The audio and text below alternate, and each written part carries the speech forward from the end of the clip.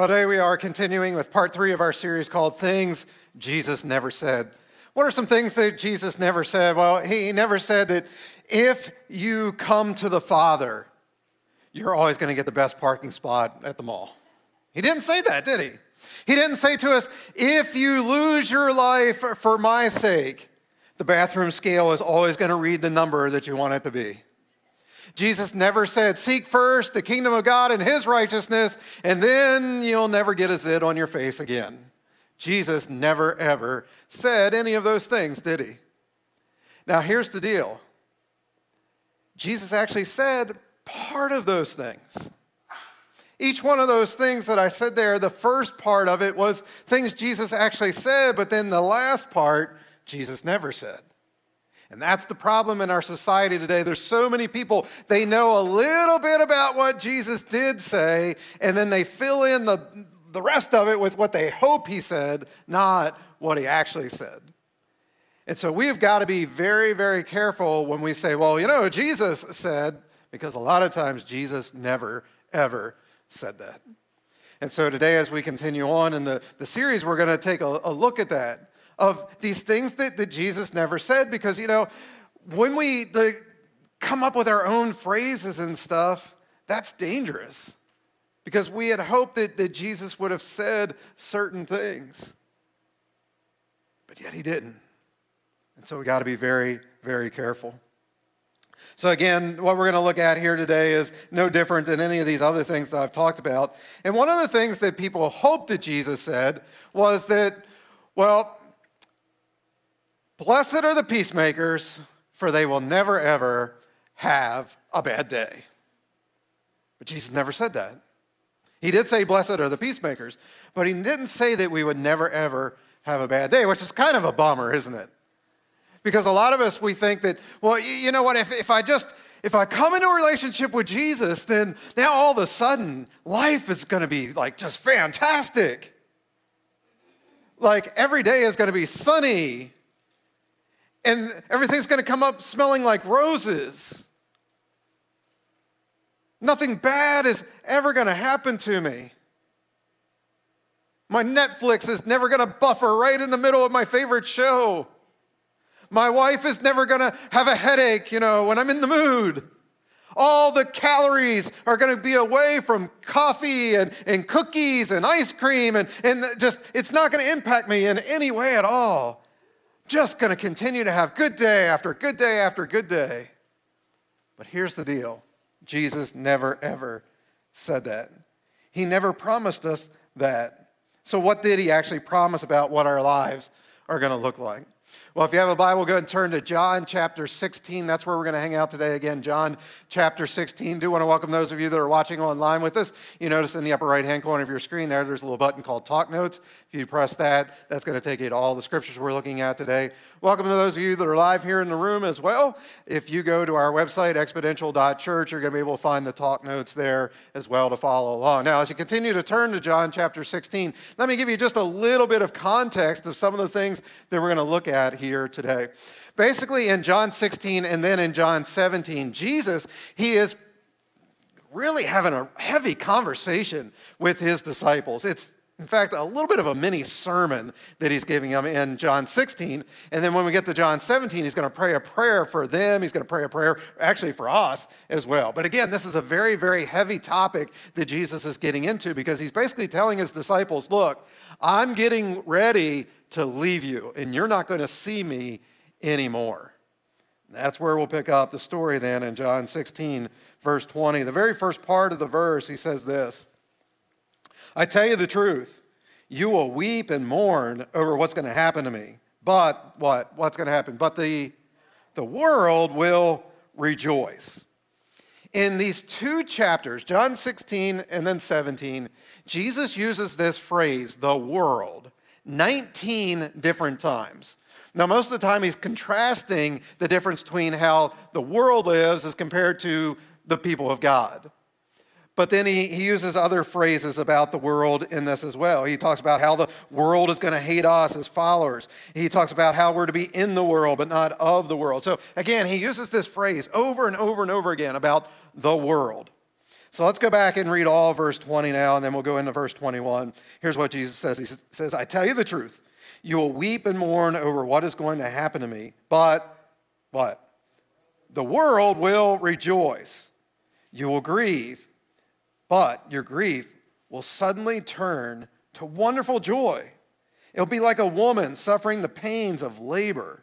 When her child is born, her anguish gives way to joy because she has brought a new baby into the world. Now, ladies, we as guys have no clue how painful childbirth is. I mean, we just don't. However, we do have like something else that happens.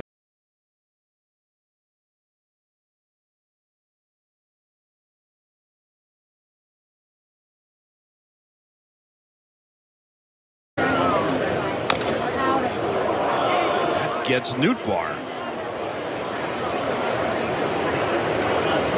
Well, and that does not look like it's just a run-of-the-mill off-the-shin kind of feeling. I mean, he is in some serious...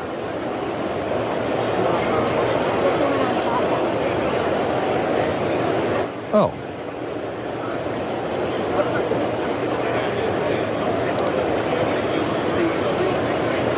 Think we know why? Yep.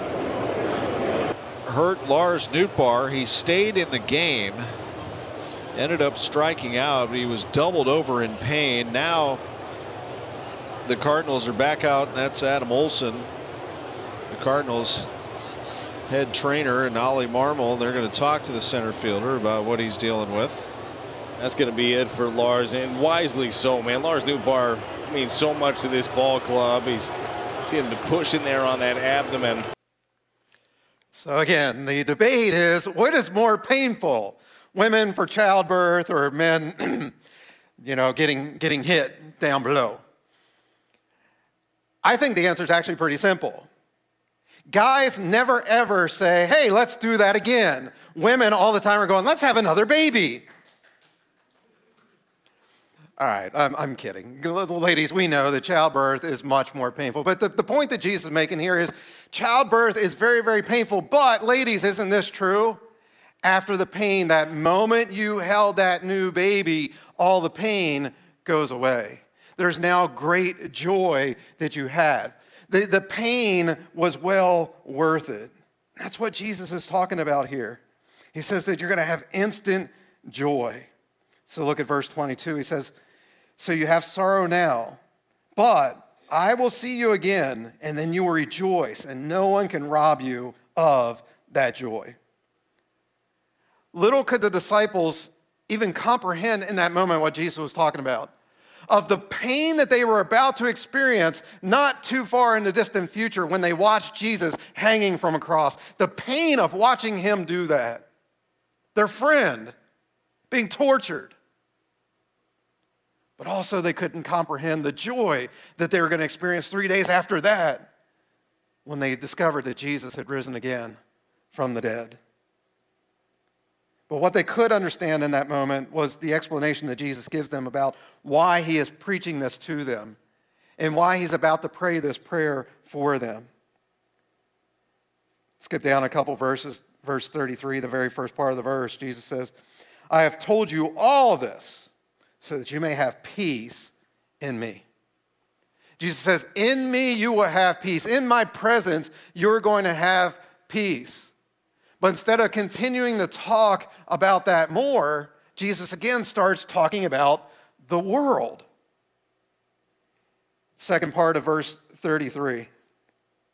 He says, in this world, you will have what? You will have trouble. Jesus doesn't say, you're never going to have a bad day. Everything is always going to be okay for you.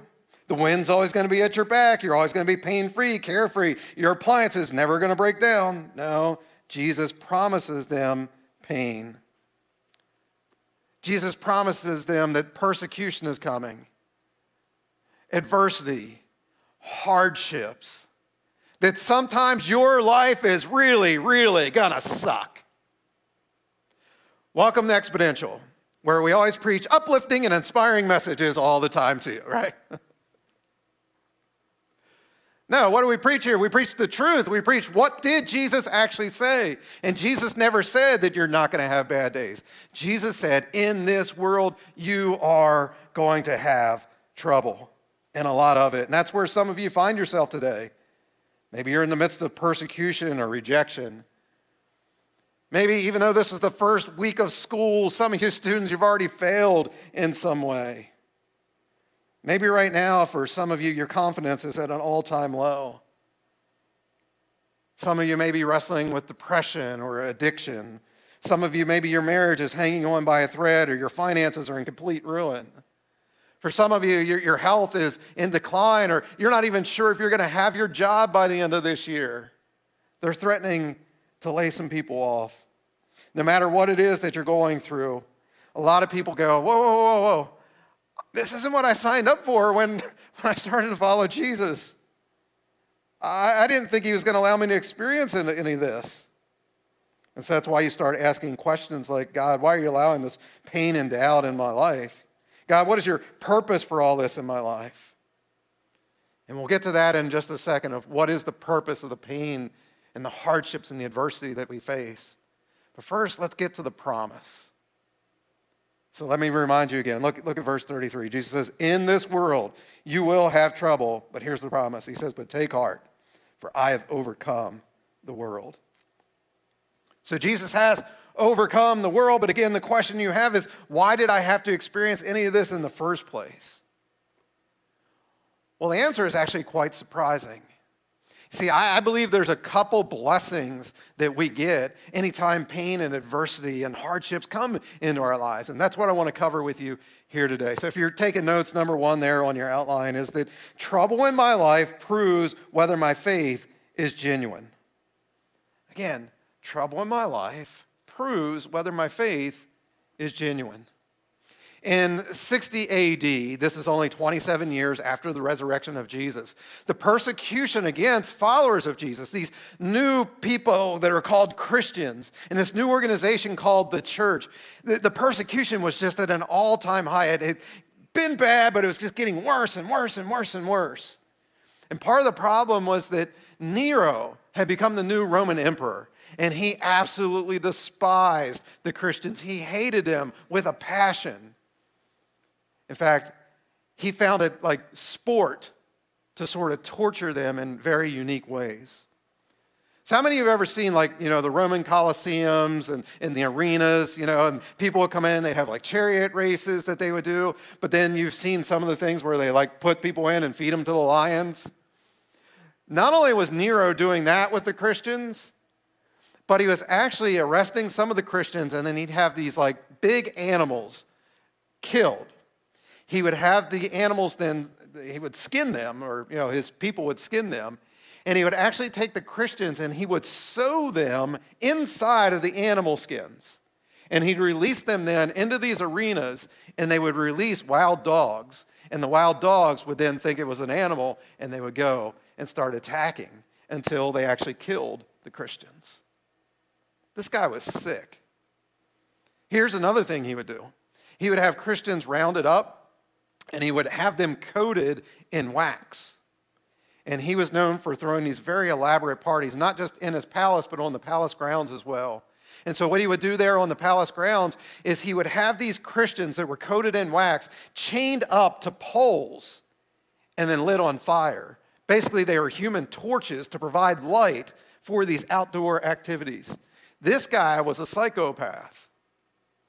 And so this is the environment that the Christians were living in, was that at any moment you could be arrested and you could be rounded up and tortured. And so it's in the context of that the Apostle Peter, he writes this in 1 Peter chapter 1, verses 6 to 7. He says, in all this greatly rejoice, for although you must endure trials for a little time, these trials will show that your faith is what? These trials will show that your faith is genuine. Now, here's a very, very sobering thought.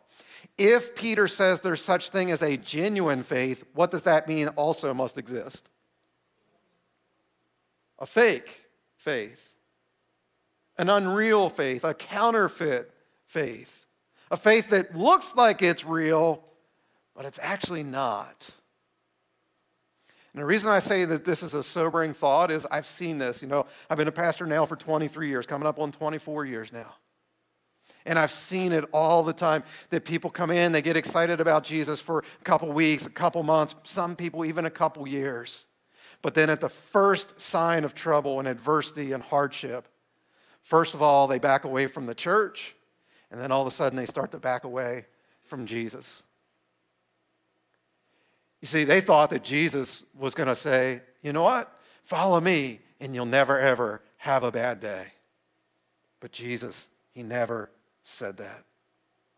And really, this is the parable, the sower that Jesus talks about. Remember that one? Jesus talks about this guy, he's throwing some seed, and some goes down on a path, some goes down on the rocky ground, some goes down into the thorns and the thistles, and it's sown there, and then some goes into the fertile soil.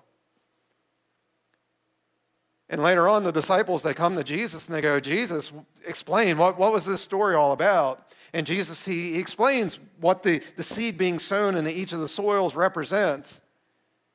He says the seed, that's the word of God. And I'm not going to explain what he gave about what each of the different soils represent, but I want to give you the rocky ground, because here's what he says in Luke chapter 8, verse 13. He says, the seeds that fell on rocky ground are the people who gladly hear the message and accept it. But they don't have what? They don't have what? They don't have deep roots. And they believe only for a little while. As soon as life gets hard, they give up. You see, trouble in your life and how you handle that trouble in your life, it helps to prove whether your faith is genuine or not. Do you really trust God or not? But what I see happening so often is people go, God, I didn't get that job, so you must not really love me. Or God, my loved one, they passed away from cancer or from something else. You must not hear my prayers. Or God, you allowed this tough situation into my life, so maybe you're not even real at all. That's not true. He's very, very real. Jesus said, in this world you will have what? You will have trouble, but take heart. He says, for I have overcome the world. And he said, in me you're going to find peace. You're going to have peace in your life. You'll have it. But you got to hold on. You got to persevere through it. But you'll have that peace. I've shared with you before this story, and I'm not going to share all of it because I know it's probably only been within the last year that I've given you the full context of it. But it was the very first time that I realized that, wow, my faith is really becoming strong. It's really real now. Remember, I became a follower of Jesus in 93, and this was like in 1996 or so. I was still doing magic professionally and performing, and I had a lot of corporate gigs, and I was basically putting all of my eggs into one basket. I had one particular corporate client that, like, man, they were hiring me for thing after thing after thing after thing, and I really wasn't expanding out and getting more clients. And I'll never forget, I got home one day, there was a message on the answering machine, and it said, Mr. Thurston, we are no longer going to need you to perform for our corporation. And my immediate response was I dropped down to my knees, and I started praising God and thanking God, saying, God, I don't understand this, but you must have something much better prepared for me. And it wasn't until a couple hours later, or maybe even a day later, that I look back on it and go, well, that was weird. Because it wasn't how the old Gilbert would have acted. Because the old Gilbert before Jesus was so afraid and always shaking about things and always so nervous and like literally throwing up about things. But I had such a peace in that moment that I dropped to my knees and I was thanking God. And that's when I sort of realized, wow, my faith really is genuine here. I'm not just saying that I'm trusting in God, that I'm following after Jesus with all my heart. This has become real for me. Paul, he described it this way. He said it's a peace which surpasses all human understanding, and it will guard your heart, and it's going to guard your mind in Christ Jesus. And so I want to ask you, when trouble comes your way, what is your immediate response? Because your immediate response shows whether your faith is genuine or not. In those moments, do you have that peace which surpasses all understanding? Are you continuing in the midst of hardships and adversity to continue to dig into God's word? Are you continuing to show up to church on Sundays? Are you showing up and your hands are raised and you're still singing about the goodness of God, even though right now life sucks for you? If you are, that's a good sign that your faith is genuine, that you haven't given up. You're saying, God, I don't understand it all, but you do. And so I still trust in you. All right, number 2 then. Trials in my life prepare me for purpose. You know, we all want to be used by God. We all want to serve the purpose in life that God has designed us for and created us for. But in order to do that, we have got to learn how to grow stronger in our faith. We have got to learn to trust Him more. We've got to get stronger in our faith, stronger in our trust, stronger in our convictions. Here's a little spoiler alert for life in case you haven't figured it out yet, though. We don't get stronger when we're comfortable. This is why people hate going to the gym. Going to the gym is not comfortable. You don't go, I'm going off to the gym because this is my comfortable place. No, if you're really doing it right, now you may enjoy it. JT, he enjoys it. He enjoys going there, but it doesn't mean it's comfortable. You know why he's so big? Because he pushed through the pain. He pushed through the resistance. It's not comfortable. How do we build our endurance? How do we build our strength? It's pushing through. So that's what we need to understand is anytime pain or resistance or discomfort or adversity come into our lives, God is actually helping us to build our faith. Or in the words of that great theologian Kelly Clarkson, what doesn't kill you makes you stronger. Or remember a couple months ago, we did a whole series in the book of James. And he talked about this very thing. And my favorite verse is out of James, and it was really the theme of the series. Let's look at it again. James 1, 2-4. He says, consider it what? Consider it pure joy, my brothers and sisters, whenever you face trials of many kinds, because you know that the testing of your faith produces perseverance. Let perseverance finish its work, so that you may be mature and complete, not lacking anything. Trials make you stronger. Testing makes you stronger. This is all preparation for the purpose that God has for you here on this earth. And so when you're rejected, realize that it's making you stronger. When you're criticized, realize that's making me stronger. Every hardship should be something that's making the roots grow deeper. Remember, Jesus said that the seed that was sown on the rocky ground, those were the people that eagerly accepted the word of God. But as soon as a little bit of hardship came their way, they walked away. Why? Because the roots weren't deep. So again, every pain and every adversity that you face should be making your roots grow deeper and your trust grow stronger. Again, that's what should be happening. But sometimes it doesn't. So it's in these moments that you got to be asking yourself, do I really believe everything that Jesus said about me? That I am more than a conqueror? That he who is in me is greater than he who is in the world. That I can do all things through Christ who gives me strength. Again, it's that resistance that prepares us for our purpose. It prepares us for something greater that God wants us to be involved in, something that we're going to do in our future. I mean, we see stories like this in Scripture, don't we? Of God using hardships to prepare something for what he wanted them to ultimately do and who he wanted them to ultimately become. Think of Joseph in the Old Testament. Here's a guy that is rejected by his very own brothers. In fact, so rejected, they sell him into slavery. And then what happens? Now he's a slave and he falsely gets accused of rape and he gets thrown into prison then.